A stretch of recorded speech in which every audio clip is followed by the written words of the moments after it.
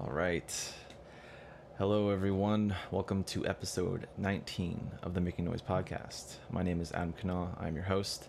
This is a podcast where we have unfiltered and unedited conversations with musicians about their personal and professional lives, how it all connects and overlaps, and hopefully along the way we can learn a little bit about how they handle it, how they handle both of those aspects, and we can inform ourselves and learn from each other, and hopefully in the process lift up our careers. So this episode today is with the amazing Eric Stem. He is such a down-to-earth, easygoing person. It was so much fun talking to him. But Eric is a composer. He is a professor at Indiana State University Southeast. He started the ensemble Atonal. He started a record label. He does everything, anything and everything in music. He's done it. And this conversation was such an absolute pleasure. We talked all about the America By project, this multi-year project he's been doing with regional orchestras, where he writes a piece for them based on the city that they're located in, meeting the people in the area. We talk about becoming a composer and finding your career path. We talk same thing for performers. We talk about that. We talk about comedy. You know I love comedy, so that's going to come up at some point probably. But yeah, we get into all kinds of stuff. So as always, please like and subscribe. If there's a certain platform you want the podcast to be featured on, I'll be happy to add it to that. Please let me know. And yeah, let's make some noise. My name is Adam Kana, and I am a collaborative composer. Join me in the search for a career in classical music. This is the Making Noise podcast. Doing good. Just got back from Surf City, North Carolina, and nearly escaped a hurricane, or I guess it was Tropical Storm Elsa at the time. So just coming back from that and getting back into reality, as they say. How about you? That's quite a, even that right there is like quite a story already. Yeah. Well, we were kind of lucky because I think, Florida got hit really bad, but by the time it made its way up to North Carolina, it was already downgraded to like a tropical storm. It was only like 27-mile-per-hour winds. And so it was just on Thursday, we got this big storm, and it was kind of fun. We actually went out on the beach and kind of filmed it and, just played around while there was like a miniature sandstorm going on. But other than that, it was just a quick, 4 hours and it was done. And we were able to sort of enjoy the beach after that on Friday and Saturday. So it was not too bad. So. Right. Yeah. Well, that's good then. You got to at least like, have some semblance of what was like a small degree of a hurricane. Right. Exactly. Yeah. You don't want to be in like those 70-mile-per-hour winds, No, that would definitely put a damper on the plans. No doubt. So. Where was you said this was Surf City? Is that what it is? Yeah, Surf City, North Carolina. So basically it's a little south of the Outer Banks, which is a place where we usually go to we try to make it every other year or so. It's been about 3 years since we've been to the beach, but Surf City is a little bit, it's near Wilmington. And so it's a small, sort of residential beach community. It's very quiet. It doesn't have a lot of stuff on the island itself, but it's very good if you want to just take a book and read and enjoy and relax and recharge the batteries, so to speak, so yeah. It's kind of good. It's kind of good for that. So. That's definitely necessary as a musician and a composer, Absolutely. All the mental energy of trying to be creative and, yeah. What is that like when you're on vacation? Because that was a family vacation, right? Oh yeah, it was a family trip. Definitely. Okay, so when you're on vacation, do you ever have like that guilty feeling of not composing, or like you feel like you need to compose or something? Oh, absolutely. Yeah, because we're so geared to writing every day. We're so geared to doing other things like emailing every day, and so yeah, when you get I think the first day I'm just so exhausted, I don't care. So I'm just sitting down and trying to enjoy myself. And then around the third day or so, I start to go, I should be writing some music, or I should be, I should be marketing myself or redoing my, woefully outdated website or something of that sort. So, yeah, that does kick in. Does it do that for you as well, or? Yeah, it does. I usually like I've always viewed vacation as this is my time away. And so I do this thing that actually has been a huge mistake in several instances where I don't bring my cell phone anywhere I go because I'm like, I'm with these people for a reason. I'm not here to like, talk to anyone else. Right. And one time my friend had a bachelor party in Atlantic City in New Jersey. Mm-hmm. And I did just that. I left my cell phone at the hotel. And the very first bar we went to at the casino, I like wandered off real quick to the slot machines. And when I came back, everyone was gone. And I never saw them the rest of the night. Oh, no. Okay. Because I didn't have my cell phone on me. I left it at the hotel. So Right. Exactly. You got punished. Yeah. I got punished. Yeah. That has nothing to do with composing, obviously. But I mean, but yeah, like what you were saying, I don't know. I think, yeah, with vacations, I find it hard not to think about composing, but I don't find it too hard to not compose. Right. If that makes sense. Well, you're probably, like me in the sense that you're not really taking a vacation from the thing that you're passionate and you love a lot. And that's actually what's interesting is that, we say vacation. So what are you taking a vacation from? And oftentimes we're taking it from like very tedious jobs, and so maybe there's, a job that you're doing, which a lot of composers do. We have day jobs and so forth. A lot of us hold university positions and so forth. And some of us have sort of a pie chart of a portfolio career that we deal with. But for me, it's a university position. And sometimes it's just kind of nice to get away from the administrative stuff and actually be at a place at a completely different location. And, that gets the creative energy and sort of the juices flowing, and it's nice to kind of have a little bit of a different perspective. And that does help a little bit with the creative aspect. So why not take advantage of it? If you're there and you're like, I have a really good idea. And that actually happened to me at the beach. So I was like, oh, I need to do this with the clarinet section. And I had to just crank open the laptop and let it go. So yeah, it's good to catch that bug while you have it. Or at least, capture the idea. I like the way you frame that. Like, what exactly are you taking a vacation from? Because it's usually something specific that you just need to step away from and recharge your batteries, I guess. Yeah, that makes a lot of sense. Yeah, for me and especially for my family, it's, with this past year, this pandemic, it's been we were pretty much locked down for the first several months, like most people, and we were pretty serious about social distancing and at my family, and so we pretty much adhered to a lot of things, but that sort of prevented us from getting out and doing some of the things that we've always enjoyed, and so we actually found that taking these little like every 2 months or so, taking these weekend little getaways to this place. This is a place near us called Taylorsville Lake, and it's actually a really nice, pretty inexpensive getaway. And we just get a little place, and it's different. It's a new house, it's kind of almost like a staycation in a way. And but yeah, it just kind of recharges the batteries, and not necessarily just to kind of get away from something, but just to kind of mix things up a little bit, and yeah, enjoy a little change for a while. So yeah, that's important, especially like you were saying with the pandemic, because we're all just like we've been stuck together for so long, and then you no longer have that, like, even just going to the day job sort of thing where you can be in a different environment, bring back a certain level of energy that you might not have had if you stayed inside all day, Right.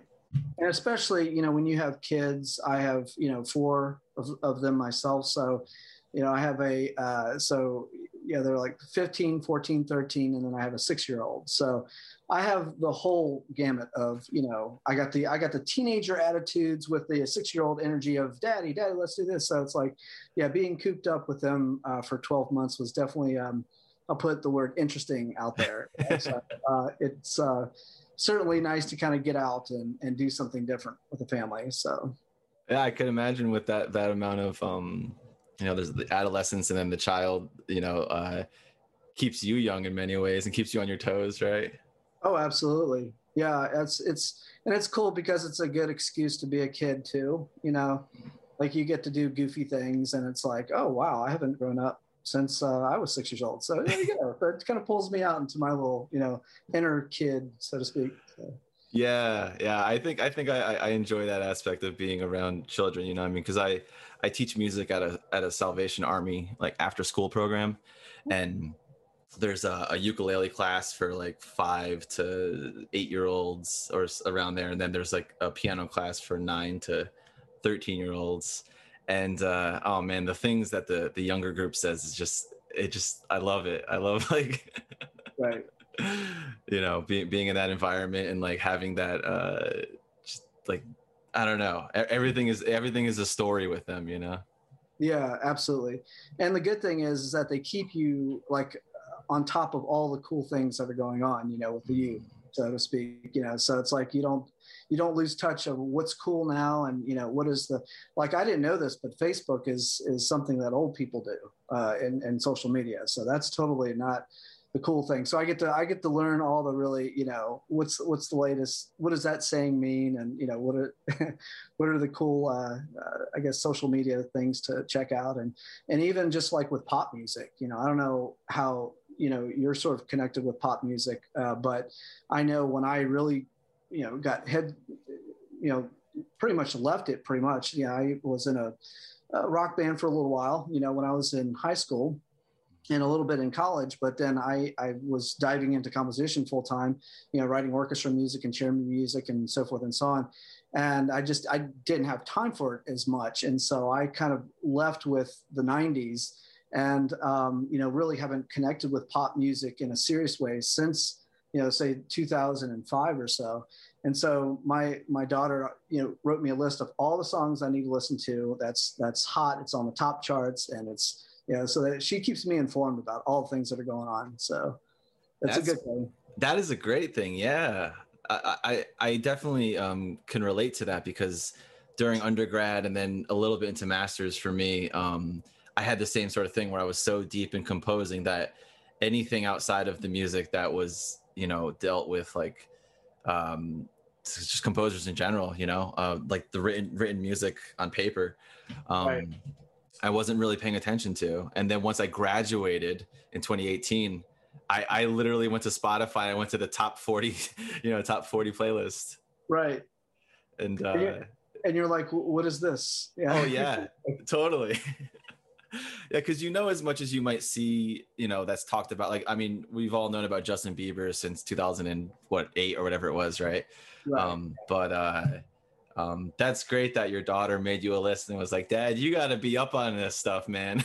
Yeah, because she's really interested. She's going to be 16 this November, so she's, you know, she's a sophomore in high school, and so it's going to be a few years, and she's going to go off to college, and she's developed a real strong interest in writing her own songs. She has FL Studio, and she's been playing with that, and so she's been very interested in creating. She's learning the guitar this coming year. She already learned piano for the past 5 years or so. So she's on top of everything that's new. And so she always quizzes me. She's like, Dad, do you know who this artist is? Dad, do you know this? And I'm like an old man. No, I don't. What are you talking? You know, it's like, raising the cane, get off my lawn, lady. What are you doing? And she keeps me on my toes. She keeps me informed. So. Oh, that's amazing. It's funny hearing you say that because my mom and I used to play a game when I was a kid where when we would be driving around and listen to the radio and I would try to guess who the artist was, like, oh, it's Eric Clapton, or like, you know, oh, this is AC/DC or Tom Petty, or, you know, right. And she's doing that with you. Oh yeah. Yeah, totally. And so, of course, you know, I'm like, you know, I'm of that generation, right? The AC/DCs, the classic rock and so forth and so on. And so I was, you know, some of the music that I'm hearing in the top, you know, I'm not going to probably connect to it like she is, but still it's good to know, because when your students who are like, you know, I heard something like, what is that joke where, you know, somebody pulls up to a drive-through liquor place and then the person in the window, the clerk in the window says, you know, can I see your ID before you buy that? And they pull out their license and attempt to give it to that clerk, and the clerk goes, oh, don't worry about it. I already saw that there wasn't a 19. And and then so it's just kind of a shock that, yeah, oh my gosh, the people who were coming in as freshmen at my university were born past 2000. This is just a little hard for a Generation Xer like myself to accept. So it's definitely a different kind of music environment. And especially it's what's interested me, and I know you and I wanted to talk about this a little bit, is how musicians and songwriters, composers alike are going to make a living in the next several years. What do I tell somebody who's coming in, who was born in 2001 or 2002 or so, who are going to be in the market in the next several years? What do I tell them? Is the path to take? If you want to make money as a composer or a songwriter.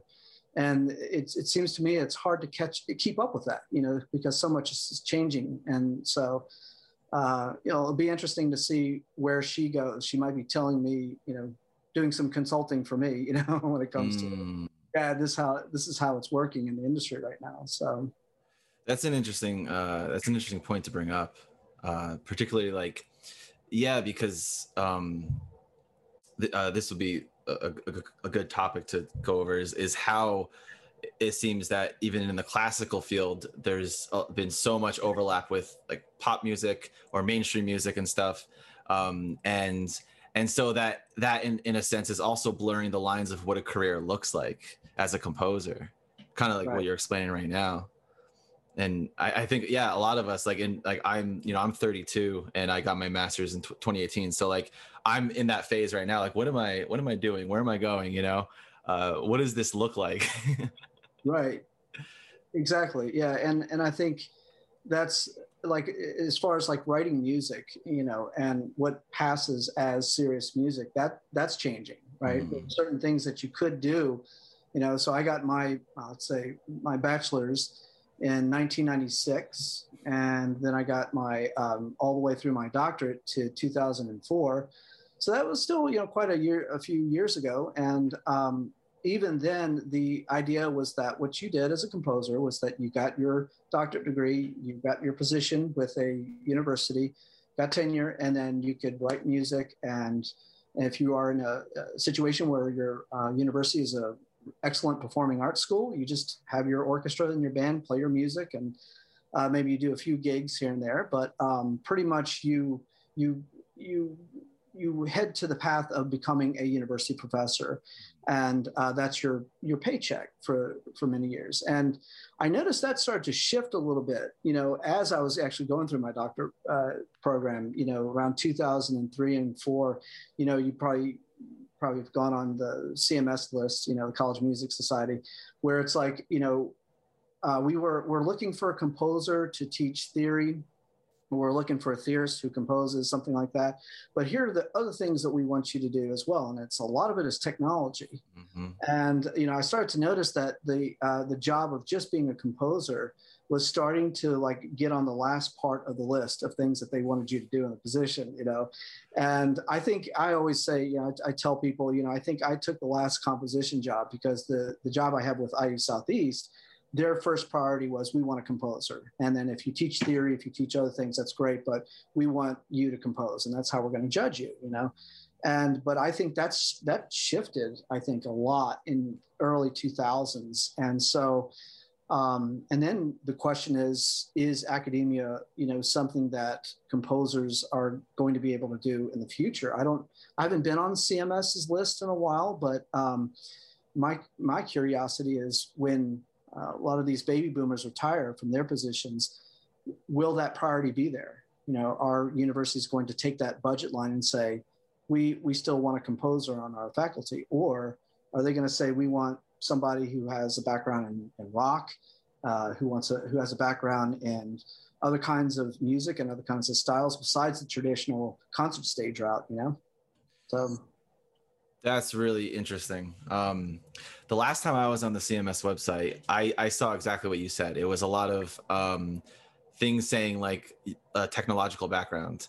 And most theory positions that I did see were actually looking for academic theorists, like someone who has works published in a journal or articles published in a journal and stuff like that. I'm curious, when you started realizing in the early 2000s, when there was like that shift happening, do you recall what you were feeling at that time, and recognizing like, am I going to be able to shift along with this, or am I going to be able to go in the path I was thinking? Like, I was still thinking of, okay, I'm going to stick with the path that, that I'm heading towards. Although I was getting, I'm one of these people, if I were to backtrack a little bit here, I'm not, one of these people who get, all the keyboard magazines, and I'm not a gear person, so I don't really thirst for, diving into and getting into technology, or at least what we call technology back then. Although, because for me, technology, or, just software and so forth, has always been a tool for me. And I'm one of these composers who I just want to take it out of the box and start using it, and I want to start creating right away, because that's kind of where my drive and my motivation stands. And but I knew, I sort of, in seeing that I had to gain something. So I actually took a lot of independent studies. I had a traditional composition degree that, you study your analysis and your theory, and you do compositions and so forth, take lessons. But I actually went above and beyond that and just took independent studies, trying to learn latest software, sequencing software and notation. Tried to, actually, I did some independent teaching as well in those areas. I tutored for a little bit. And so I wanted that background, because I didn't want to go into a job in 2004 and say, well, I know how to compose, I can write on paper and that sort of thing. They're just going to be like, no. And that did actually help out, because when I applied to IU Southeast, they were in need of somebody to come in and redo the MIDI labs. They wanted somebody to come in and reconfigure the music technology program. And the composer traditionally was the one who was always asked to do that kind of thing. You probably know that, it's like, the composer is always going to be the one who's going to toy with the latest and the greatest technologies. So that was the case in my position. So that's what I did. I built the MIDI lab. I built the curriculum for the technology program and that sort of thing. But in my heart, I'm a composer. So I like to write on the computer, but it's still just old fashioned pitches on 5 lines and 4 spaces. So. Right. Yeah. Yeah. That's interesting. I like, it makes me think about, with a lot of the schools today, it seems like, there's more programs for, Cal Arts has a program that's like, because Cal Arts is already like very out there, like they operate in their own sort of way. What's the program? Like Sonic something. Okay. Have you heard about this at all? Sounds familiar. Yeah. I can't see. I don't even remember well enough to explain it, honestly. But basically, like what you're explaining with how you found these independent studies that you wanted to do, and that allowed you to cultivate other skills and stuff. It's like a composer performance like degree in a way, and I think it involves something with multimedia. Right. But so I'm curious with like your path. You took these independent studies and stuff. I imagine that there are people who are willing to teach certain technological things separate from that of the university, like as an apprenticeship sort of thing. Do you know much about anything like that at all? As far as like an independent people, or? Sure. Yeah, like say for example, someone who might be teaching how to do Pure Data, or like Fruity Loops for like FL Studios, or I don't know, I can't think of any other sort of instances, like how to project something onto a screen. Like right. It's like technology adulting, basically. Yeah. So I think that's what's interesting is that the pandemic, I think if you wanted to say, list any positive things that came out of the pandemic, was that it forced everybody to become very adept with Zoom, like we're doing right now, and teaching online and so forth. And I know a lot of composer friends and a few people who are actually working at universities who are thinking about creating their own independent classes, not necessarily tied with the university, but just something that they can do to make extra money, and teaching those things, because a lot of the curricula in music schools they're still pretty traditional. And, music programs, sometimes there are so many credits that are involved that you have very little wiggle room to do electives, and so while you may be, let's say, a performance major, and you're studying your instrument and you have to do theory, history, and ear training and so forth, you may not have time to take like 3 semesters of Adobe Premiere or, some of the things that you end up finding in your adult life are like really important, because unless you have $10,000 to hire a website developer and videographer, you need to do these things yourself. Mm-hmm.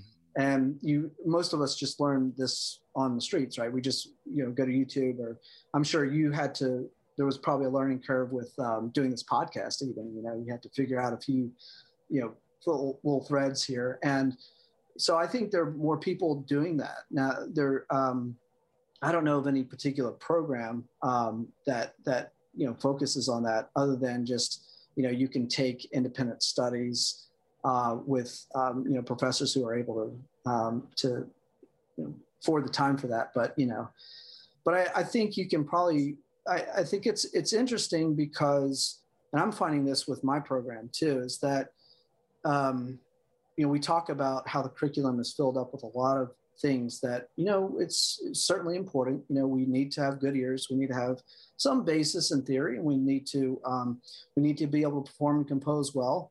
So we have to learn all those techniques, but there are a lot of things too that we sort of need to learn. And sometimes we may not have time to do that after we graduate and we're forced to try to make, a certain living and pay the bills, especially with, healthcare and so forth. It's like, how do you come right out and start putting on a web presence and, start making money as a musician? So I think you're going to start to see a shift a little bit in how universities design their curriculum, so that technology adulting is sort of built into the program. You know what I mean? Right. No, yeah, totally. That's an interesting perspective, and it sounds really accurate, honestly. I mean, and to your point about the pandemic and everyone sort of shifting in a way where they have to cultivate these skills with technology, and yeah, like this podcast right here, I had to learn how to use this video editing software, and yeah, like the first couple times I used it, it was a challenge. It took me hours. Yeah. But yeah, that's true though. I mean, so here's a question with that regard. To what degree do you think that with universities providing more rounded curriculums that involve moving your career forward, like literally your career as in earning an income, right? Do you think how much do you think that might compromise one's ability to become an exceptional composer? Or would it not at all? That's a good question, because I think the embedded question with that is, does, say, for instance, like an extra class in music history or an extra class in theory, or even that one lesson, right? That's 3 credits and you take every, semester or so forth. Are those things going to, let's say if they were cut out, would that sacrifice your ability to compose a really compelling piece of music? Hmm. And so that's kind of it's an interesting question, because on the one hand, as a professor who is teaching at a university, I want to say certainly, you need those things, and you certainly do, when it comes to oftentimes, we think of undergraduate education as prepping for a master's or even further studies down the road, and so you certainly need those things. But when it comes to composition, I think the best teachers are hanging around better composers than you, and reading a lot of scores. I mean, I think that's one of the things that I did, which helped me a lot, and I think kept me on my toes when I started working at IU Southeast. So I got hired in IU Southeast in 2004. And in 2005, I started this record label called New Dynamic Records. And there were a couple of reasons why I wanted to do that, because, part of me it was the altruistic side of, I wanted to support my field and I wanted to support composers. So it was one of these situations where as a composer, if you were invited to have your piece recorded on one of our albums, you didn't have to pay a dime. All you had to do is supply us with the sheet music. We, flew in the ensembles. We paid for the sound engineering. We paid for the flights, the hotels, and everything. You just had to bring your talents, and that was true for the performers as well. And it was basically an $18,000 an album, endeavor. So so that was kind of the Eric contributing to the field type of path. But the other path was a little selfish in the sense that I wanted to see what composers of the 21st century were writing. What were people my age? What were people who were in their 20s and even in their 50s or 60s? What were the kind of stuff that they were writing today? What were they getting excited about? And it was a really interesting eye-opener into that. And I actually got to see a lot of compositions that, I think if I were to summarize what, the thing that I learned about music of this century, of what people are doing today, because we did all living composers. There were you had to have a heartbeat basically to get on the albums. So I learned that our generation, living composers are pretty much amalgamating everything that went on in the 20th century, and they're combining all these styles. So, which is kind of a good thing in the sense that there's hope that when people say, "What does the future of music look like?" Well, we're still just starting to combine and take the good things from the 20th century and put them into something new and combine them and see what we can get if we mix this style with that. And I got a really good education just producing those albums. I'm the guy that sat there and said, "Okay, cut. You need to do this over again. Cut." And being in that hot seat, I was able to see the details because these players are amazing. And I had to find every single issue that they would have a problem with. So I was sharply focused on everything that was going on notation wise. It was not passive at all. And I felt that by doing that, that was like a supercharged learning experience into the styles of these living composers. And so that, I think that is what, and that kind of affected me. I think, if I look at my compositions, so I started the label in 2005 and I stopped it in 2017. Funding kind of ran out. So, and I got involved in other projects, but I would say between those years, I could see my own compositional direction change a little bit, and for the better. I think I became a better composer. And so to that end, to answer your question, I think if I were to say what's going to make you a better composer is looking at scores, listen to music of the composers of your generation. We always have access to the older generations, right? The Bartoks and the Beethovens and Brahms and so forth.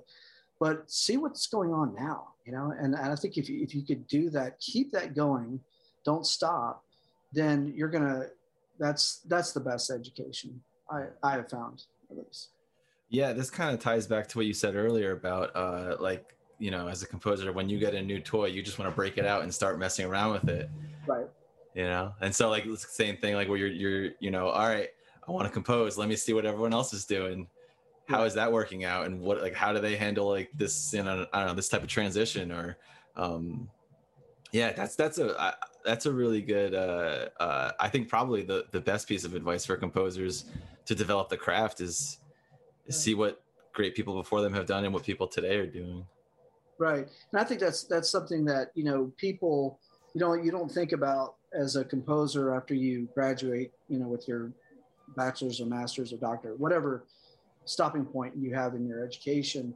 That doesn't mean that you are a perfect composer, that you're going to be the best at that moment, right? You didn't learn that much. You still have a lot to learn.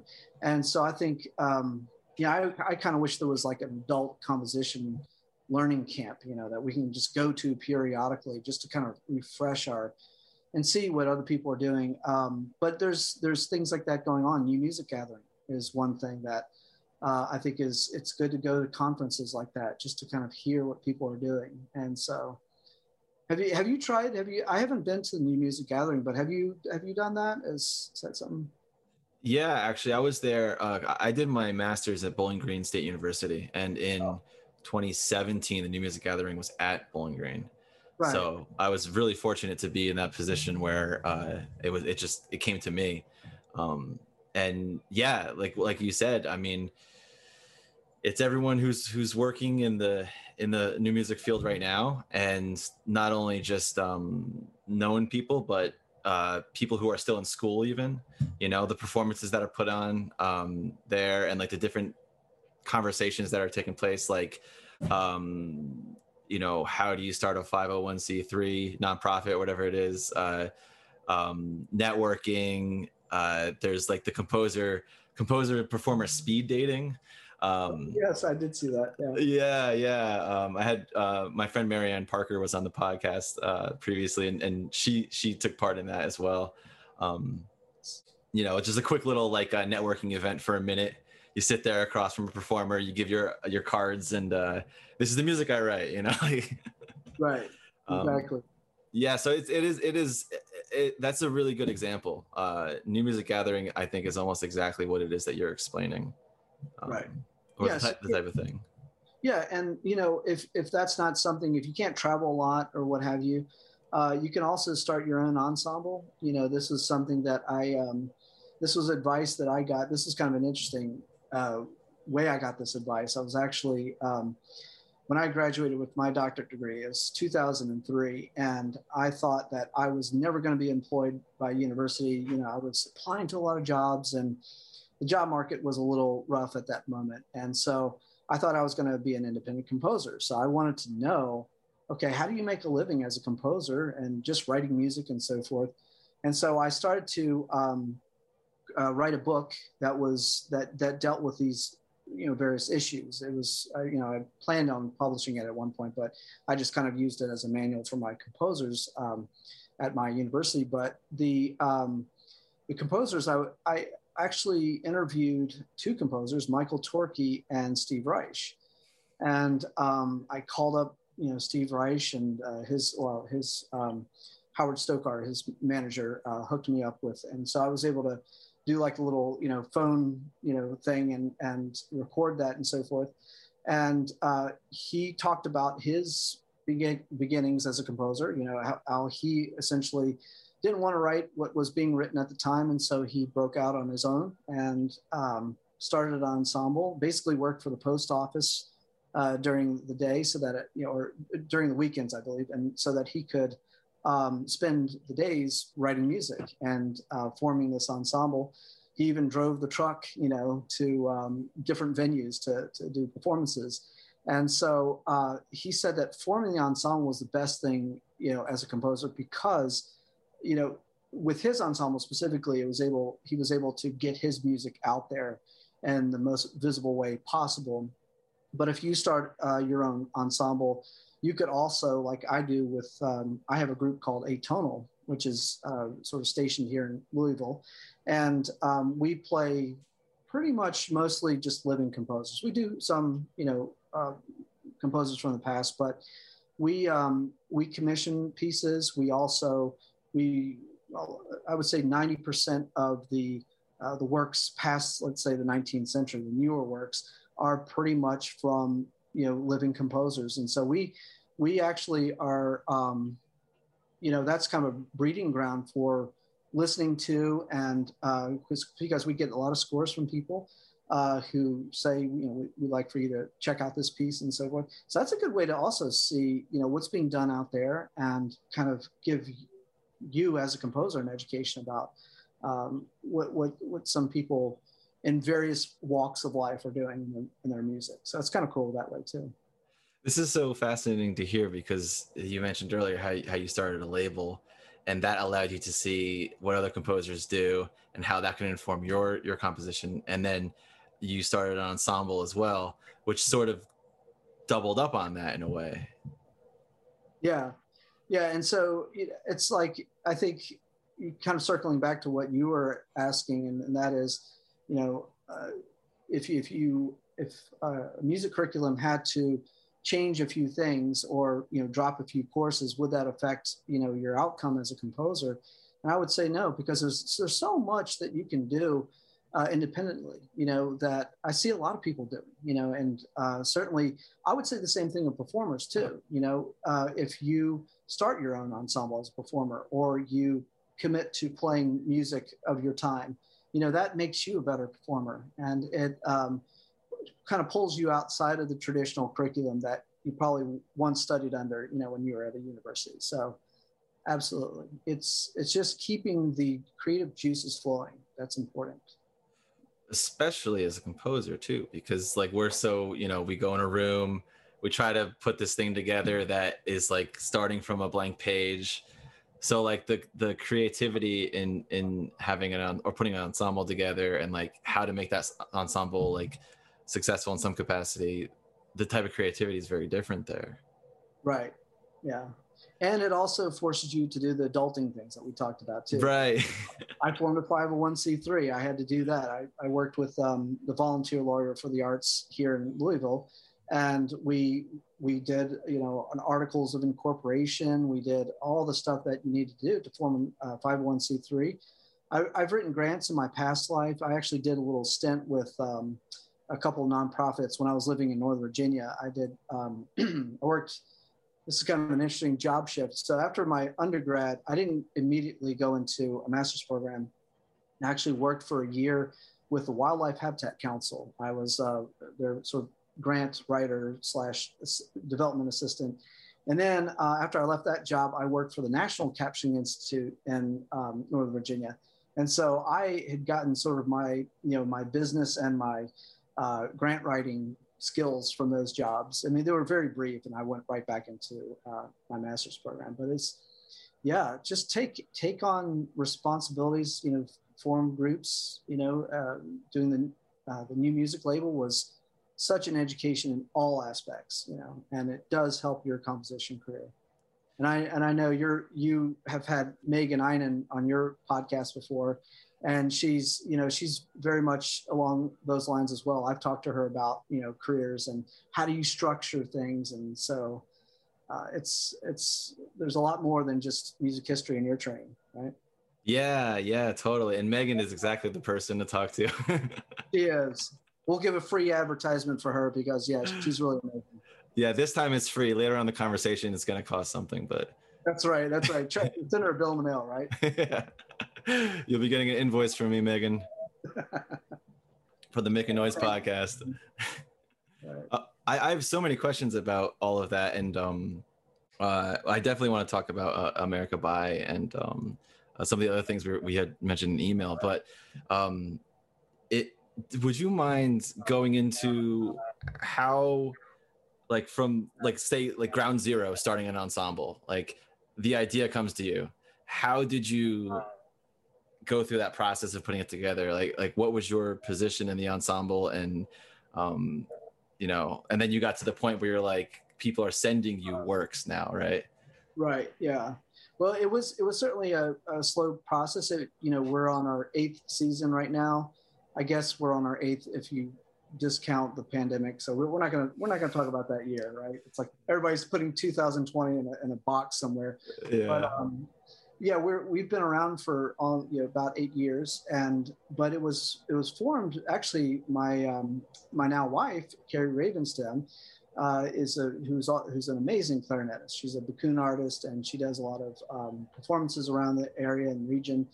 And we were actually at a restaurant with a few ensemble friends of ours, and we were talking about new music. And we were just like, for Louisville in particular, we had kind of thought that we wanted to see a little bit more, more in Louisville in terms of new music ensembles, and who would we go to and so forth.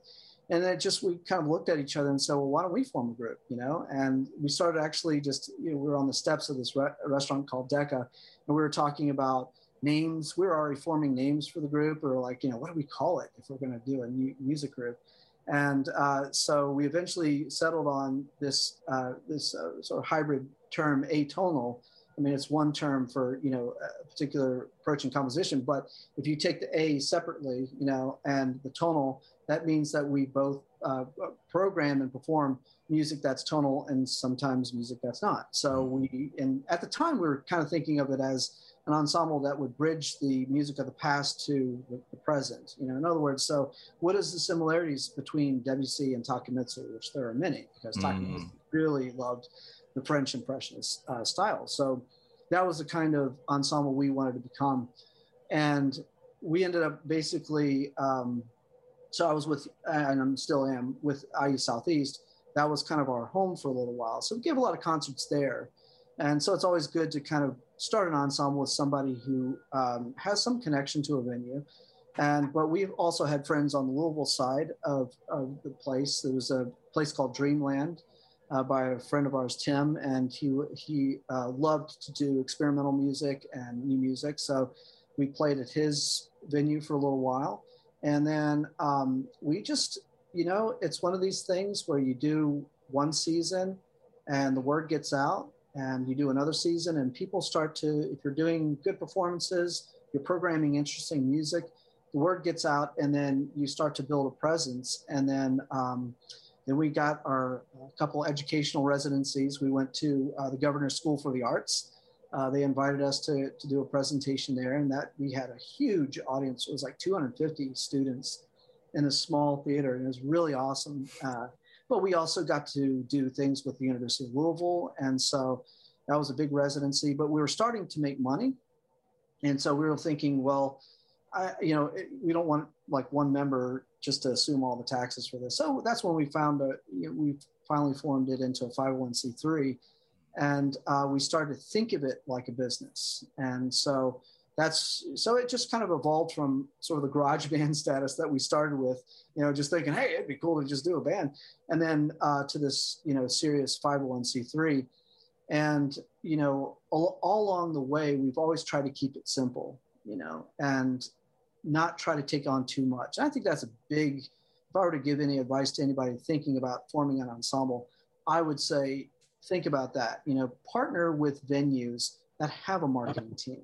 So you don't do all the marketing yourself, you know, and we did that with the Kentucky Performing Arts Center. They were fantastic about that. And partner with venues that have a series.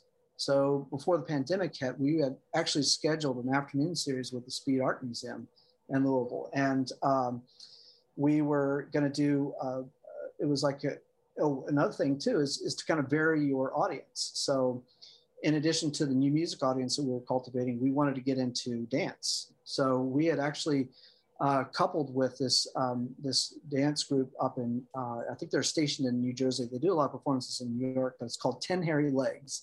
And there are 5 guys that basically are their own dance company. And my wife, Carrie, was going to do New York Counterpoint. And so that was the piece that we were going to play at the Brown Theater, but of course that was canceled. And so we had to, maybe next time, but varying our, the disciplines that we wanted to collaborate with was something that kept our energies alive, and it kept the group alive. And because there's so much, it's not just, a new music, let's focus on new music audiences only. There's so much out there that you can work with, and people who are normally go to dance concerts or concerts that involve dance, really, coupled with new music, can sort of see a completely different world. And we want to be a part of that at some point. So we'll see. Wow. I really like so much that you said in there. The dance aspect is really interesting, and a great connection to your America By project. Right. But I like the one thing you said about finding someone, having someone who might have a connection somewhere, because I think all of us have connections with someone somewhere that we might not even realize we have, especially after going through school, and everyone that you meet and like your professors from that university and stuff, being able to use those resources in some capacity. Right.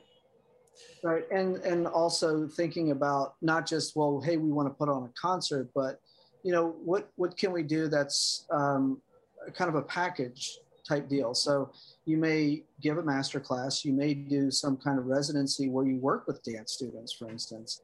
And so don't think of your chamber ensemble as just being, well, we're going to get on a stage and everybody's going to clap and then we're going to close the curtain and go home. So think about recording, think about, Zoom certainly is, not the end all be all, but it certainly opened up a new avenue for collaboration and just, can you work with, I know it's a lot of work on the end of like actually putting it together, in like a program like Adobe Premiere or what have you, but can you do collage collaborations? And so there was an interesting idea that came out. It was the River City Orchestra, I think, down in Texas, did an interesting idea, which I thought was really cool. And that was they partnered with parks in the area.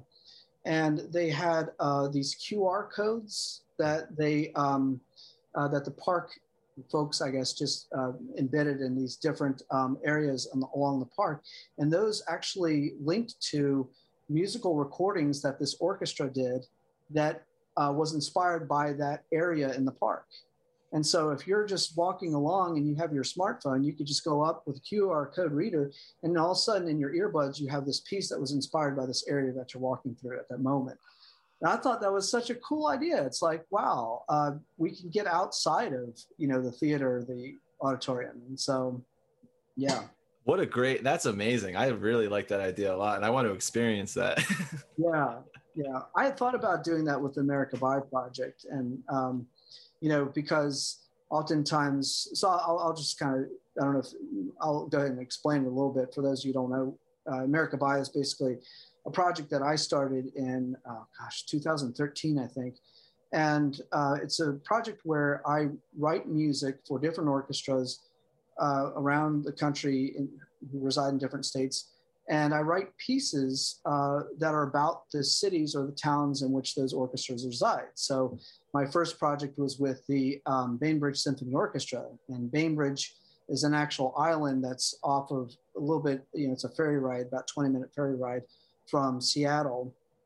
And it's a small community, but very arts-minded and very vibrant community. And they have a really cool history. Some of it is a little dark because it's one of the pilot sites for the internment camp program. So I kind of incorporated some of the music, spoke to that part of the history.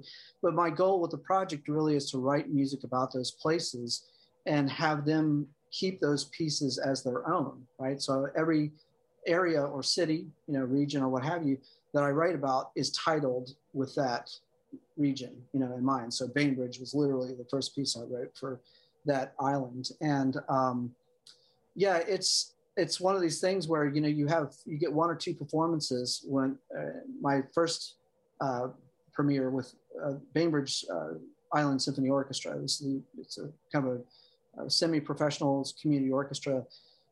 There were two performances given on a weekend, and that was it. So I thought, how cool would it be if I could get a recording, do something like, put that little QR code and just put it right there, someplace on an island. I don't know if there's like a little plaque or something like that, where people can just kind of enjoy that, from that point forward and hear about it and so forth.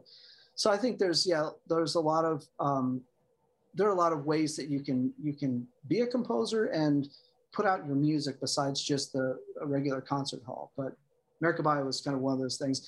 And now my latest project is with the James Madison University Symphony Orchestra. So we actually, it hasn't been, officially announced on our website and everything, but I could say it. It's March 5, and it's going to be in 2022.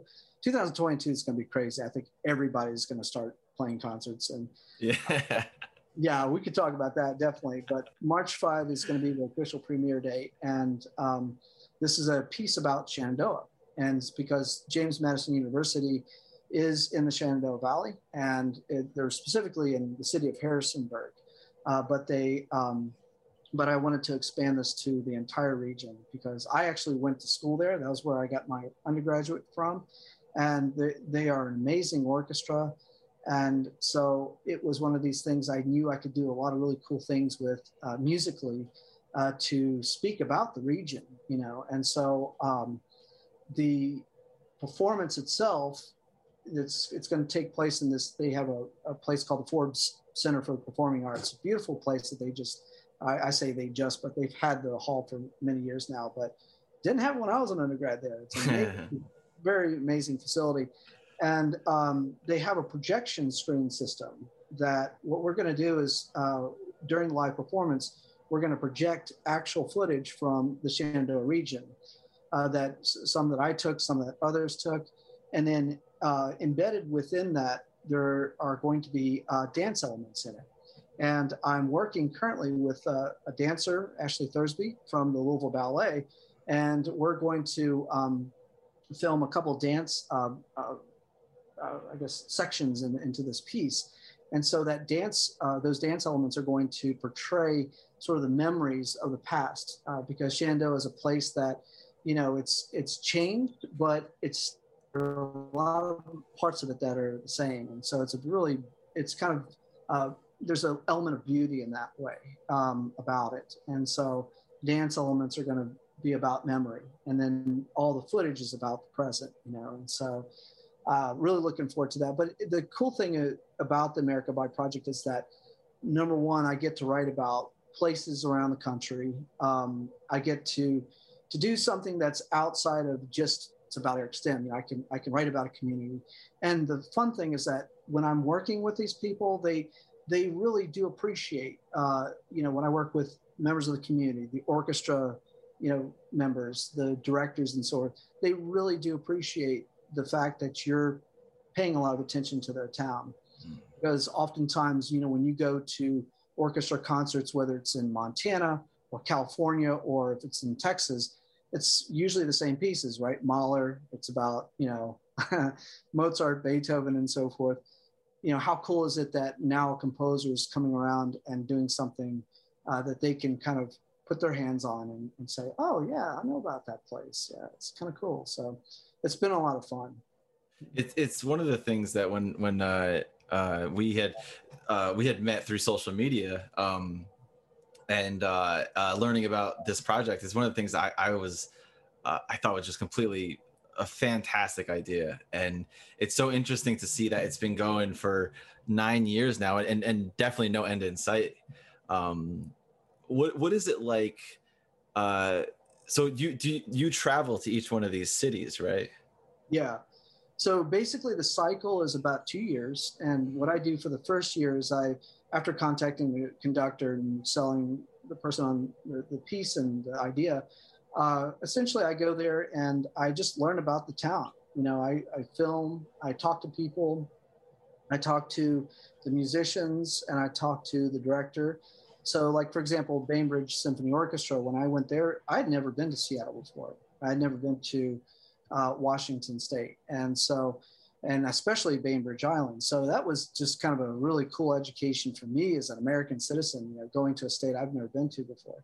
And so, but when I got to the island, the director, Wesley Schultz at the time, basically hooked me up with Dick Heine, who's the bass trombonist of the orchestra.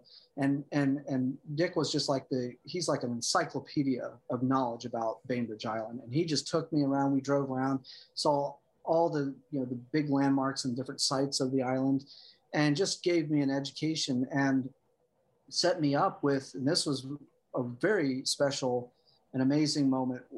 He set me up with Lily Kodama, who is an internment camp survivor, who was 7 years old when she was escorted off of the island to Manzanar. I think was the place that they took at least the first round of citizens. And we met at the Japanese Exclusion Memorial, which is this place that the island made for their Japanese American fellows, and was actually built on the very dock that they walked out on when they got on the boat and were taken off.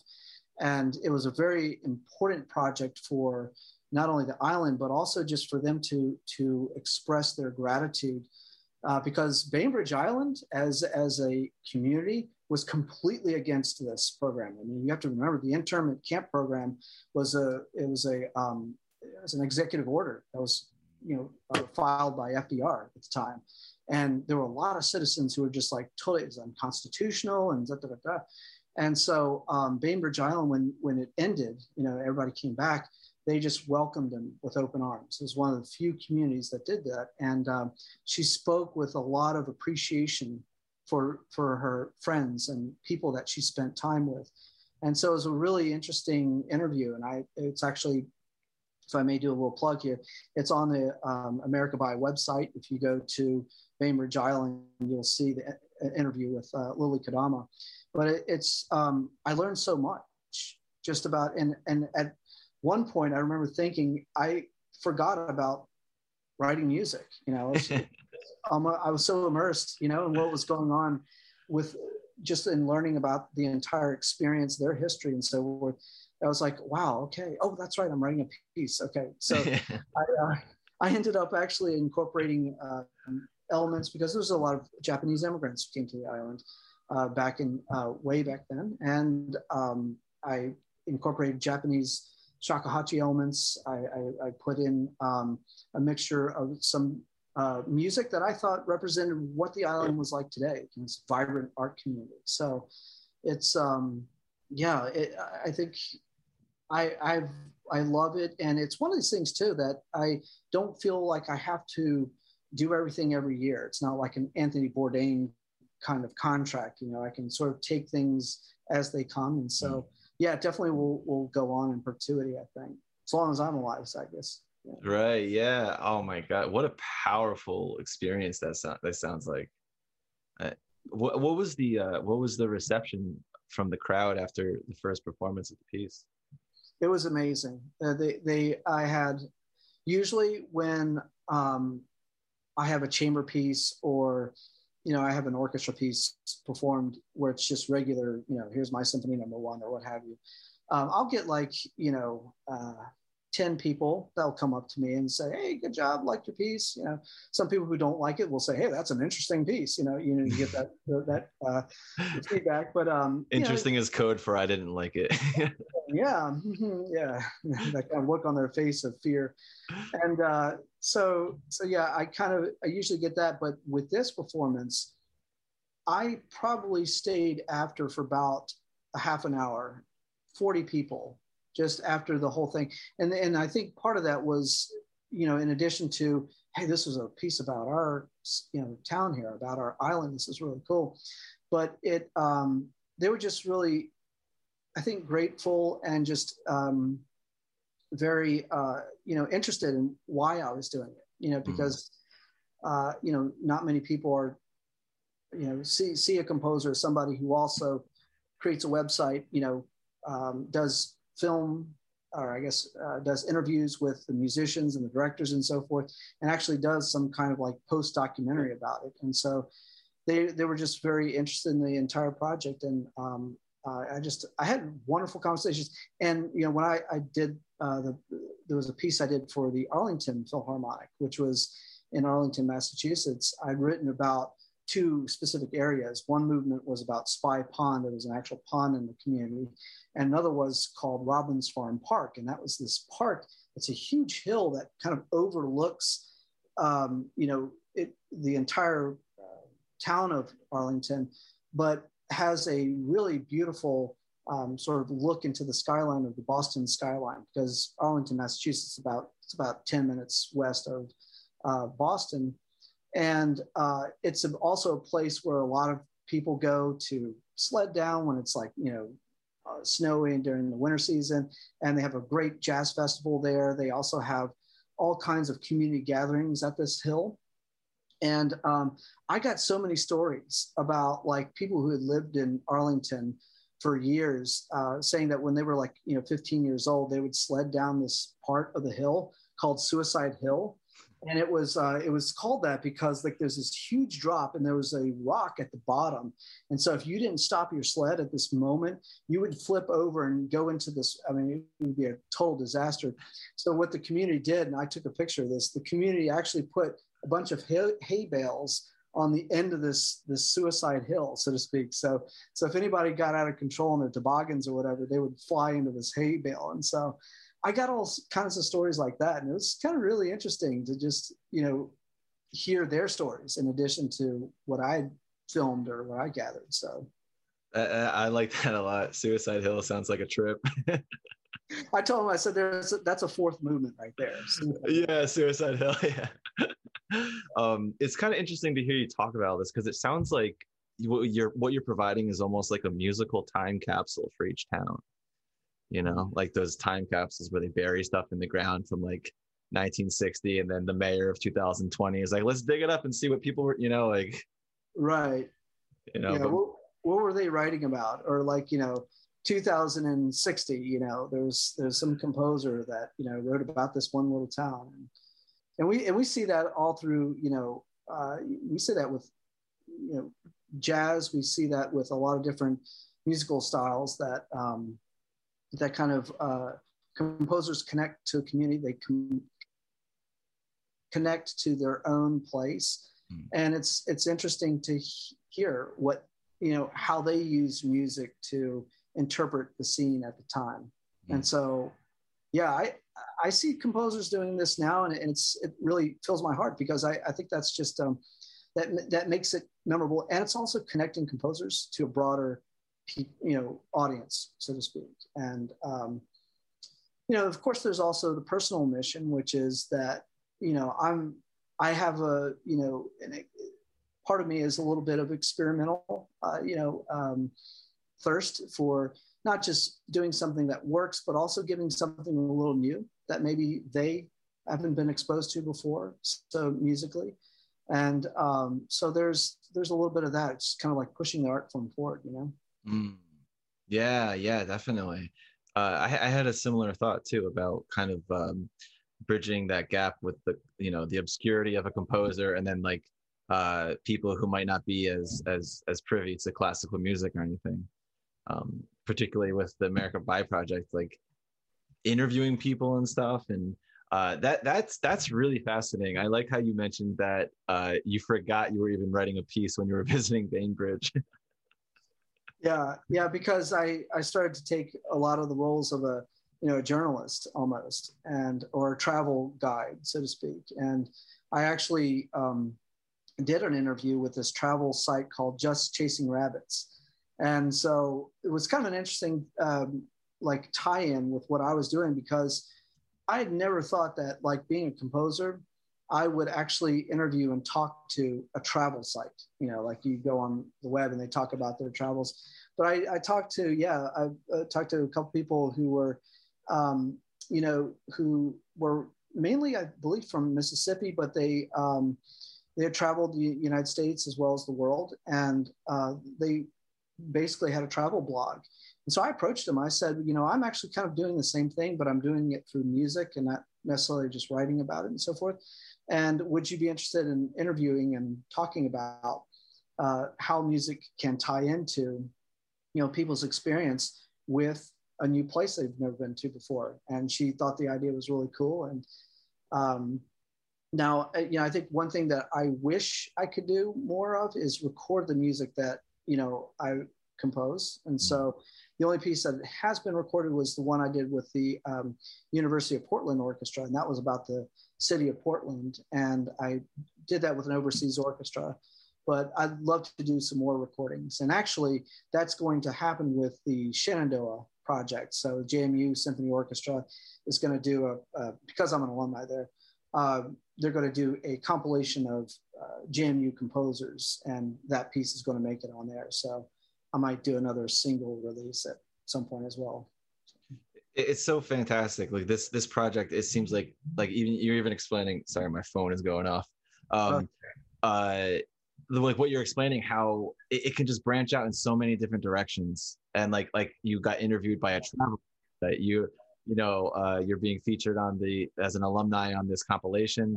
And I mean, obviously there's just, you can continuously write music for more and more cities throughout the country, and it could be marketed and used in different ways. Like you said, the one, is it in Madison, the one with the dancers and everything.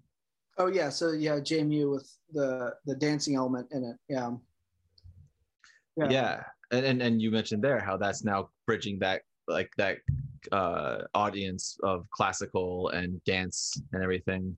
Um, it's I love that. I love like the multimedia and the overlapping, like we talked about earlier, the overlapping like classical and mainstream and stuff like that.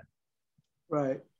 Yeah, and I think that's like something that I see as almost almost a vital part of the change that's happening right now with composition, because yes, we still do have our typical concerts that we give in auditoriums and halls and so forth and so on, and that's still kind of very important, because there are some things that you really can't do outside of a concert hall. Like if you're trying to really experiment, this, with timbres and certain sounds, um, you can't do this on an outdoor concert, and you may not grab an audience that is used to listening to John Williams. You're not going to probably grab them as much as you would. So there are some things that, can't change, and that I think is important. Although, I think it's so important to have experimental composers too. I'm kind of moving on to this thought, because I know I saw the video that you did on your website, where you're basically showing the collaborative process of what it is, quote unquote. Do you call yourself an experimental composer, or just a composer? How do you? Yeah, I would definitely put experimental in there for sure. Yeah. Okay, yeah. So as an experimental composer, you are basically looking for new sounds, and I thought it was really cool how you addressed that collaboration. This is what I asked, the performer to do this and so forth, and then that's how it sort of serves as a spur to the composition itself. And then your job is to take these sounds that you've found and put it in some kind of structure. I thought that was really cool how you did that, and that is so important to continue and to do, because, and even to have as part of the package of things we do as a composer. I think one of the things, and I know it's like, boy, I wish I could do this if I had more time. One of the things I wish I could do more is works that kind of push that envelope. In addition to some of the more symphonic and cinematic stuff that I do with, say, projects like America By and so forth. Because I think, exploring new sounds is something that our future audiences deserve, they really, because there's so much more to say, and different ways of saying it. And so I think that's, I think, kind of living in as many worlds as you can really not only helps the career path and the portfolio and so forth, but also helps you as a composer. And you can give a little bit each time to an audience that's not familiar with things. So. Right. Yeah. I like what you said about we owe that to the future audiences. Mm-hmm. Now it makes me think a lot about like Barrios sequenzas. Okay. Like those are still like so prevalent today and referenced all the time whenever someone's trying to do something interesting with a very specific instrument. Right. And because he like you took on this like multi-decade long project, and was able to just kind of do like a deep dive and see like, okay, what can we do? And because of that, now we benefit from his hard work as listeners, as composers, as performers. Now the ability of each instrument has been expanded, Right. And think of it like this: what would the scene in The Shining, what would that be like? Where he goes nuts and he starts chasing his wife. What would that be like without Penderecki? That's a good question. I can't imagine a minor triad bringing that out in the way that Penderecki's music brought it out. And, it's just, that's, just to go along with your thought, that took a courageous director, Stanley Kubrick. I actually heard that, this is kind of an interesting story. I don't know if this is true though. We'll have to double check this, but Stanley, I mean, he likes to take or used to like to take new music and put it into his movies. And I think he put, and it was it Ligeti's Lux Eterna, or one of Ligeti's, maybe it was Atmospheres, into the film 2001, but he did it without asking Ligeti's permission.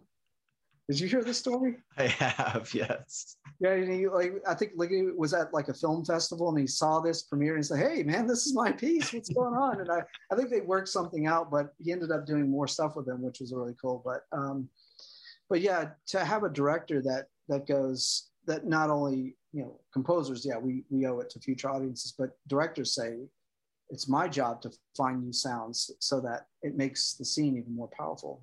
I think that's kind of, yeah, we owe it to future audiences, definitely. Oh, that's a beautiful statement too. Yeah, it makes me think back to our conversation earlier where you briefly mentioned Takemitsu, informed by Debussy and his Impressionism. Have you seen any of the films that Takemitsu scored at all? Bits and pieces, like Black Rain, and I'm forgetting the title of the movie where the woman falls in the sand. Woman in the Dunes? That's it, yes. Yeah. Bits and pieces, but it was actually, there was a kind of a documentary that was done on Takemitsu's music, where several directors were interviewed, and he, I think, spoke a little bit, but most of the shots of him were him working with directors themselves and so forth, and talking about the different styles. But yeah, I saw a little bit of the music. I think one of the first Takemitsu CDs I bought was one of his film works. Oh, really? Like Black Rain, yeah. Mm-hmm. It's an interesting putting his concert works side by side to his film scores. There's that's always something that I because I had seen Woman in the Dunes and what was another one I saw? Ran, or I think it's pronounced Ron. I don't know how to say it, from like the 80s. But in that one, I think it was Akira Kurosawa directed Ron. He wanted Takemitsu to do like a Mahler-esque score, and Takemitsu was like, "Well, why don't you just use Mahler then, man?" He was a little insulted by it, Like, that's funny. Yeah, I don't see him doing that at all. Yeah. Yeah. Tunes by the Beatles, but like Yesterday, but he won't do anything for it. Yeah. Oh yeah. I have that score too. The arrangements of the guitar. Is that what your instrument is? Do you play guitar? I play violin. That was my formal instrument, but no. Okay. Yeah, because you said earlier you were in a rock band in high school, right? Oh yeah, I played keyboards. So yeah, that was back in the day when I had hair. So it was, right.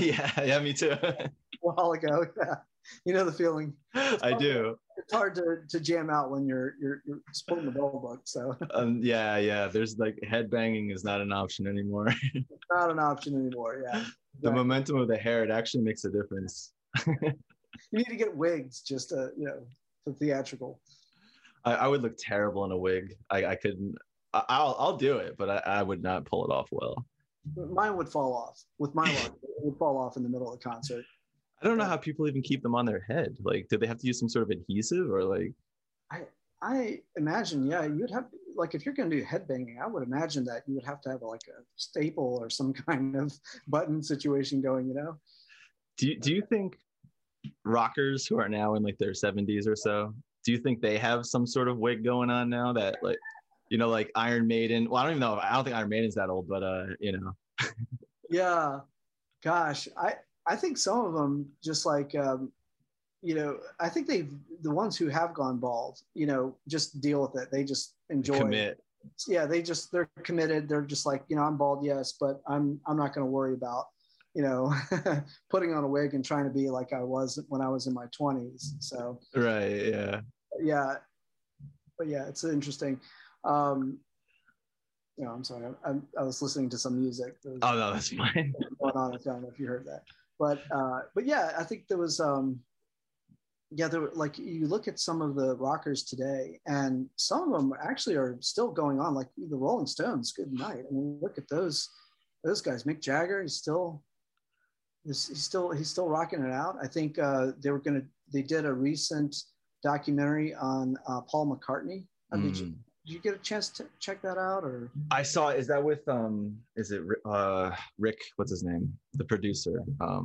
Oh yeah, I know. With the beard and long, like, yeah, I can't remember his name. Yeah, but it's just like kind of them two talking a lot, right? And they're kind of listening to different songs on the in the studio. Yeah, I want to say it was a recent documentary. So, but just to to listen to some of Paul McCartney's putting out music still, and he's still writing songs, and I think it's just his you could hear that his voice has changed a little bit. Yeah.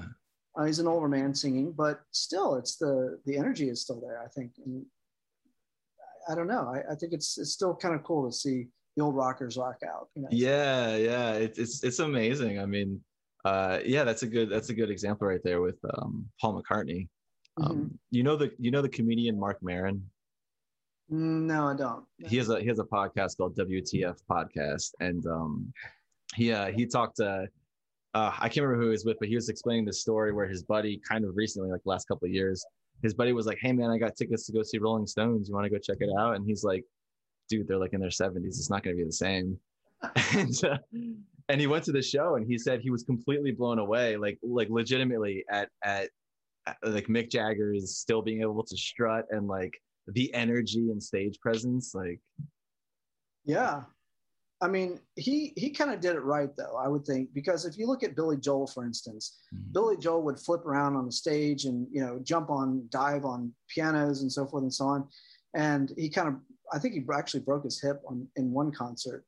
I don't know if that was when he was in overseas at some point, but now, Billy Joel is like, kind of sitting down and just grabbing his back and, his voice is still wonderful. I mean, so I don't want to cut on him, but he's definitely not dancing. But Mick Jagger, he kind of like he paced himself. He had some really cool moves, but he wasn't jumping and spinning around and doing the splits all the time. So I think he kind of like he did it right for the longevity of having a good stage presence, I think.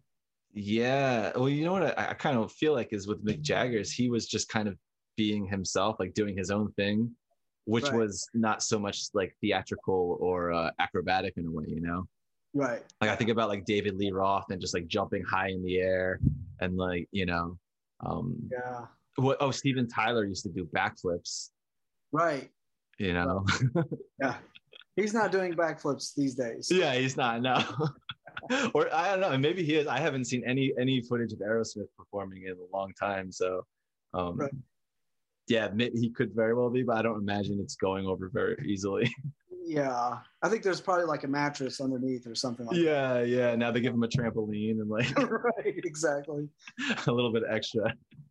But it is interesting because I remember thinking like when I was younger, I guess in 2000 or something like that, when the older rockers started to age a little bit. I was curious if they were going to carry it on through their 60s and 70s, and a lot of them have, and it's quite amazing to see that they're even though rock and roll, so to speak, or heavy metal, what have you, that was all pretty much for a younger world. They've made it into a classical. No, senior citizens can do it too, and watch us. We can rock it out just as good. I don't know if you know the comedian Jim Breuer. Oh yeah, I love Jim Breuer. He has this really funny bit about classic heavy metal stations like AC/DC for your grandparents, where the grandparents are going to be in the back seat of the car going, "Come on, let's bring out the TNT." And so he was talking about how the grandchildren are going to be appalled by grandpa back there headbanging. And oh my god, yeah, he's got a funny bit about that, but it's true, they're still doing it. So that's what makes that joke so good, is because it is true. It is. Well, there's this with the wheelchairs. He has yeah. They're in their wheelchair, just going in a circle, kicking each other. They stick their cane into the other person's wheel, like. It's like the workers are like going, "Oh my gosh, don't do this!" Like, don't worry about it. We do this all the time. Yeah. Oh, that's funny. That's one of the things I love about comedians is their observational skills. it's just like, because that's what they do for a living. They observe, Oh you yeah. know, and they just take these things, and it's like they think about things that like your everyday person wouldn't actually think about, like that. Like, oh, one day AC/DC rockers are going to be 70 and 80 years old, and Right. Yeah, and I've really gotten into Jim Brewer stuff because he was still into stand up, mm-hmm. and it's kind of interesting because he has kids that are I think my age actually, and so my kids' age. So he's he kind of is a parent. He's gone through the sandwich generation thing where he had aging parents and little kids at the same time. And so he talks about that a lot and makes jokes about that. So it's kind of like, it's kind of fun to grow along with a comedian who's going through the same things that you are. And so it's kind of cool to see that. But, that's pretty cool. It's weird for me because like I didn't actually really start liking Jim Brewer until recently. And I grew up in northwestern New Jersey. He lived like 30 minutes south of where I lived in New Jersey. Really? And I never got to go see him perform. I never because I had never followed his comedy or anything. Right. And so like hearing you talk about this stuff now, it's like, oh man, I should have, I mean, he's still performing, but I mean, it would have been extra convenient at that time.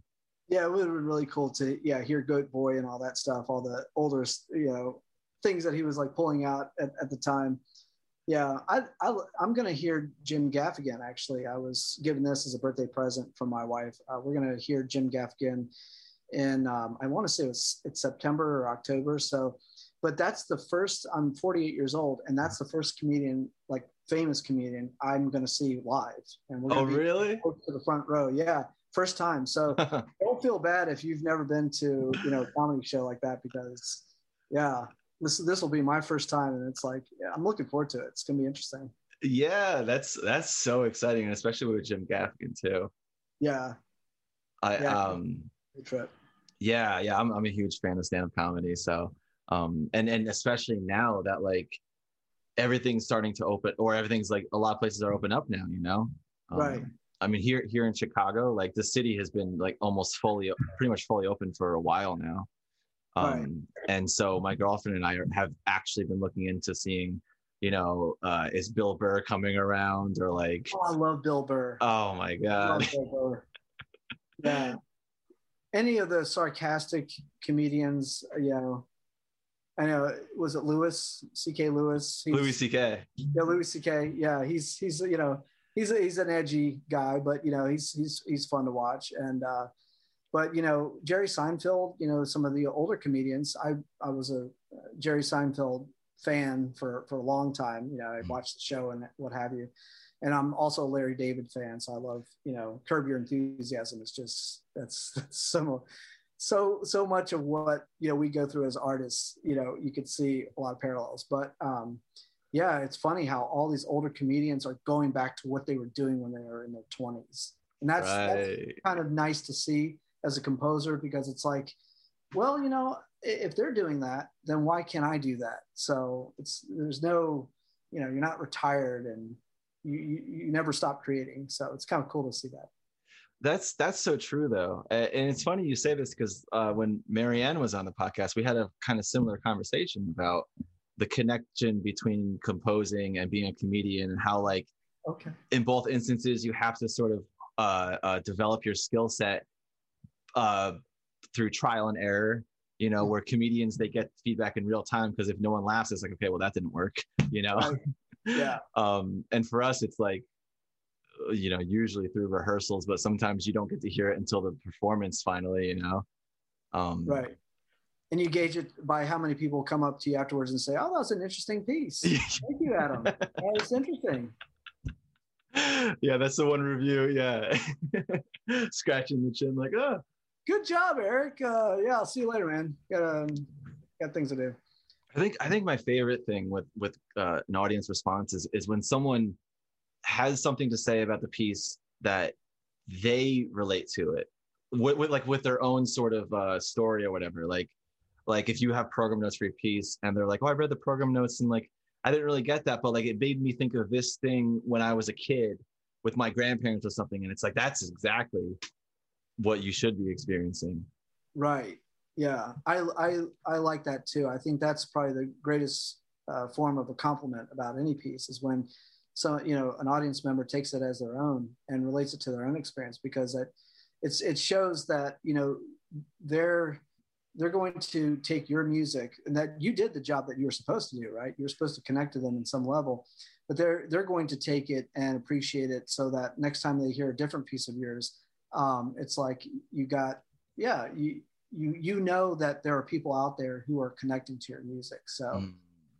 But there, some things that you're going to do, and I've experienced this, everybody's experienced this, but there are, things that aren't connecting, and you sort of, you change it, right? You tweak it and you go, well, and so oftentimes, people will say, well, you're a composer. You're supposed to just do what you want to do, right? You don't want to listen to the audience. You want to kind of like basically compose in a separate island and what have you. But I don't see anything wrong with, taking in the feedback and letting an audience in some way kind of direct what you do, because after all, isn't it about that connection? Isn't that why you're doing the live performance? So totally, yeah. I mean, and that's the thing about composing is like we're composers insofar as like we put music on paper, but that music isn't anything until someone actually, you can hear it, right? And then like the like you're saying, like the sort of entertainment value and connecting with the audience, and I'm curious. So with the America By project, because that's the pieces are very programmatic. Mm-hmm. Have you ever found, or how do I ask this? Have you struggled at all trying to connect the programmatic elements to the actual musical material? Yeah, I think sometimes it gets into a little bit of a struggle when, for instance, and you know how this goes. When you're writing a piece of music, sometimes it develops its own personality, or you're almost thinking, this next measure or this next part of the piece would sound really cool if it did this. And then it almost all of a sudden develops a personality that's outside of what you're trying to evoke, or that would sound a little out of place if you were trying to fit it as, hey, this evokes this scene, but it actually evokes something completely different. That happens all the time, I think. And so, what I do in that case is I often just let the music breathe, let it do its thing. If I'm trying to force something that is going to, like, no, I got to do this, then I think it's going to chop it up. It's not going to speak well. It's not going to be fluid. So I try to let the music, move in its own path, so to speak. And I know that's kind of a strange way of saying, I'm basically cultivating something that maybe there was some point at the piece of music where it changed to something else, but I liked it. Even though I'm trying to evoke this scene, I kind of like this. I really like, so I'm going to do it anyway. I'll get back to the evoking thing, but for now, I'm going to do these harmonics here because I like the way it sounds, an audiophile, and that's just the way it is. And then you just tell them it's just a new perspective of it, right? Right. Yeah. Yeah. But all the time. That's definitely, yeah. I really like the way you explain that, how you're sort of like the music ends up doing this thing, and then you have to sort of allow the music to continue in that way. It's like if you're not a religious person and you're a composer, this is almost like your higher power, where like the music starts and you allow it. Okay, I have to do what the music says, because that is actually what is necessary, I guess, based off of everything that's happened up until this point. Right. Yeah, and because there may be some sounds, and sometimes there, was it Bob would say it's happy accidents. There's some really cool things that happen that that you didn't intend to have happen, but it kind of works itself out to showing itself, and you're like, okay, do I ignore you or do I bring you out? Do I flush it out? And so, yeah, I never ignore an idea because it could be something that's really powerful, and or something that certainly I could keep later on. But yeah, I think you definitely get to a point where you have stored up so much you have almost a card catalog of sounds, of things that you like to do stylistically, that you can more or so control better the older you get, I've found, at least as a composer. So, while the accidents were probably plentiful, my 20s or my 30s, today I have, I know what this is going to do. So I'm not going to even open up those can of worms. Like, you can almost predict, 10 minutes down the road that this is going to not go where. So I'm not going to open up this can of worms. I'm just going to close that catalog drawer. And I'm going to open up this one, and that's going to take me where I want to go. So I think if I were to say one of the benefits of being an older composer, just, doing a lot of works and everything, is that you have that prediction ability. So, but yeah, always, I say, yeah, if there's something that happens, let it happen. Right. Oh my God. That's fantastic. Yeah. Yeah. And sort of, so with the last thing you're saying, in a way, like you've developed your tool kit in a way, or your tool belt. Yeah. Yeah. And I almost call it like, some improvisers, experienced jazzers, for instance, will call it they almost refer to it like a card catalog of sounds and things that they do musically. And they pull from it, and they know where it's going to go if they pull from A, and they know where, if B comes along, I'm going to pull that out. I know that's going to go to F at some point. Uh-huh. And so you pull out all these drawers.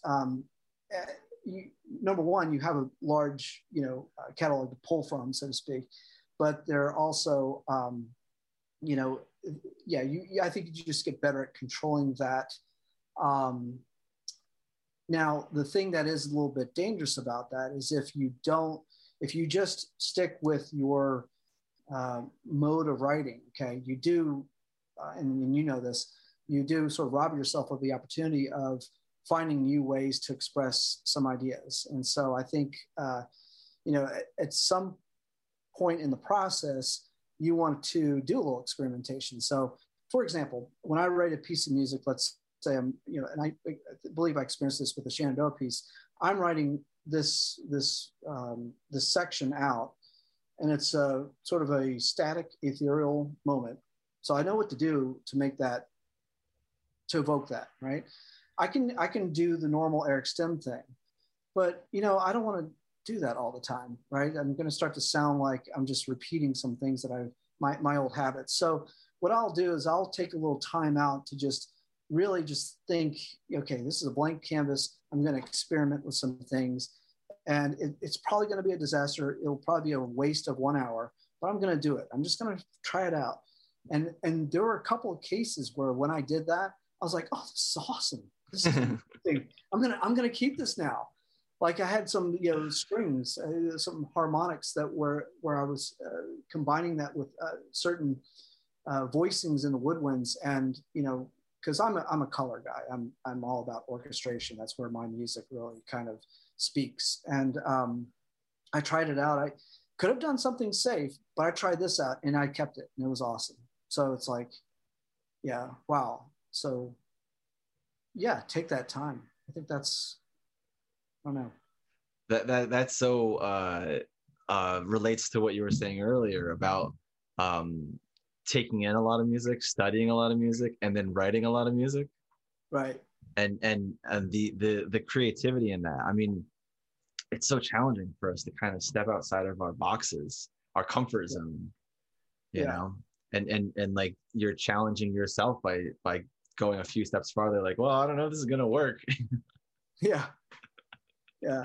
And I think when you are under the gun, if you have a lot of deadlines that you're dealing with, certainly it makes sense that you want to do the safe thing because you don't have that much time to work on projects. But, if you do have a little bit, you have the extra 30 minutes, try it out. And certainly in the method that we write music these days, mainly it's usually with a notation program. If you're doing it sort of the traditional way, notation program like Sibelius on the computer, it's not a hard thing to hit delete. You don't have to erase. And I went through that. I remember you going through this. Have you ever written? Did you ever spend many years just writing, by hand and so forth? Yeah, I write by hand. That's how I start. I always write by hand, and then I throw it into Sibelius once I have a good sense of, Okay, I know a lot of composers who do that. They like the connection or the visuals, that accompany that. And so I spent many years, actually up to my doctoral program, I wrote by hand. I just did everything on paper.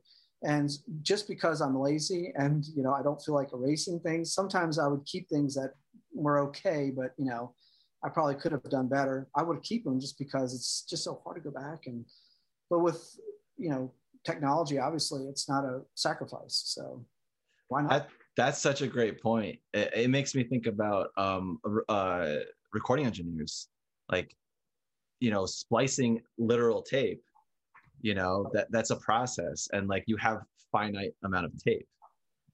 Right. Whereas if you have a DAW like Pro Tools or FL Studios, just make another file or add another track or, Right. And if you delete it and you still have a history, right? Exactly. I've done that before where I've writing by hand and I mess something up and I'm looking for the control Z button and I'm like, oh my gosh, I need to erase this. And it's so, yeah, absolutely. It's why not? So you should definitely take a little bit of time out to go beyond what you've already done. What a great way to kind of like you said, how previously when you would write by hand and you'd be like, I don't even want to go back and have to erase that. And like knowing now that you can just continuously like expand from within, like going back to page 4 on a 12-page piece and then erasing and then right. That's such a process. Oh yes. And that's the learning of timing, because so much of successful compositions, not only just what you write, pitches, the sounds, the noises, what have you, but it's also the timing in which all those occur. And, I find that timing is probably the one thing that just simply writing over and over is the only way that you're going to learn how to do it, because it's a visual thing. It's also, when you're a younger composer, for example, or at least this was the case with me, I thought 5 measures was forever. 5 measures, man, it took a lot to write 5 measures. So it must exist in a long period of time and actual time, and it doesn't, right? So you think, well, if I'm going to take this idea that's 5 measures, I need to make this and expand this to 40 measures. And to, like you said, if you've already written the 5 measures, and you've gone on to another idea at measure 6, it's hard to kind of erase in between that and put in the other 30 measures. So yeah. So yeah, it does help with, I do this all the time. I go back and like maybe measures 20 to 30, I want to expand the idea to actual measure 40 instead, because I want it to breathe a little more. I want the time. And so technology just makes it so easy to do that. Yeah. It's definitely a godsend in many ways, Oh, yes. For those reasons, exactly. We haven't gotten to touch upon a few things we want to talk about, and unfortunately, I have to get out of here right now. No, but this has been such a fantastic conversation. Absolutely, yeah. I'm so glad you got to join me on here, and I would love to have you back on too, because I would love to talk about other things and the things we didn't get to talk about, and also just the general conversation has been fantastic. Absolutely. Yeah. Let's do a part 2 at some point. We'd love to do that. Wonderful. Awesome. So is there anything that you want to plug before we head out, or any how people can find you online and social media? Sure. Yeah. I think if you're, let's say, a music director, certainly www.ericstem.com. That's Eric with an H. I'm sorry, ericstem.net. Ericstem.net. I did have a .com, but that was removed. But ericstem.net, you can see all the works that I've written, as well as what I've been up to lately. AmericaBuy.com is where you can find the America Buy project and see what we're doing with the latest piece with Shenandoah. And if you're interested in the atonal ensemble, which we also mention and talk about, you just go onto atonalensemble.com, it's one word. You'll find us there as well. And you can kind of hear what we've done in the past. And there's audio files that you can download and check out if you like. So, yeah. Fantastic. And with atonal, it doesn't have the slash between it on the website, does it? It doesn't have a slash. Yeah, it's just all word. Yeah. Okay, so, got it. atonalensemble.com. Just wanted to clarify that, making sure that, it all connects. Absolutely. Yeah. And I will gladly put all these links in the description so people can easily access it. And yeah, but hey, Eric, thank you so much for doing this. This has been a pleasure. Well, thank you, Adam. I really appreciate it. It's been a lot of fun.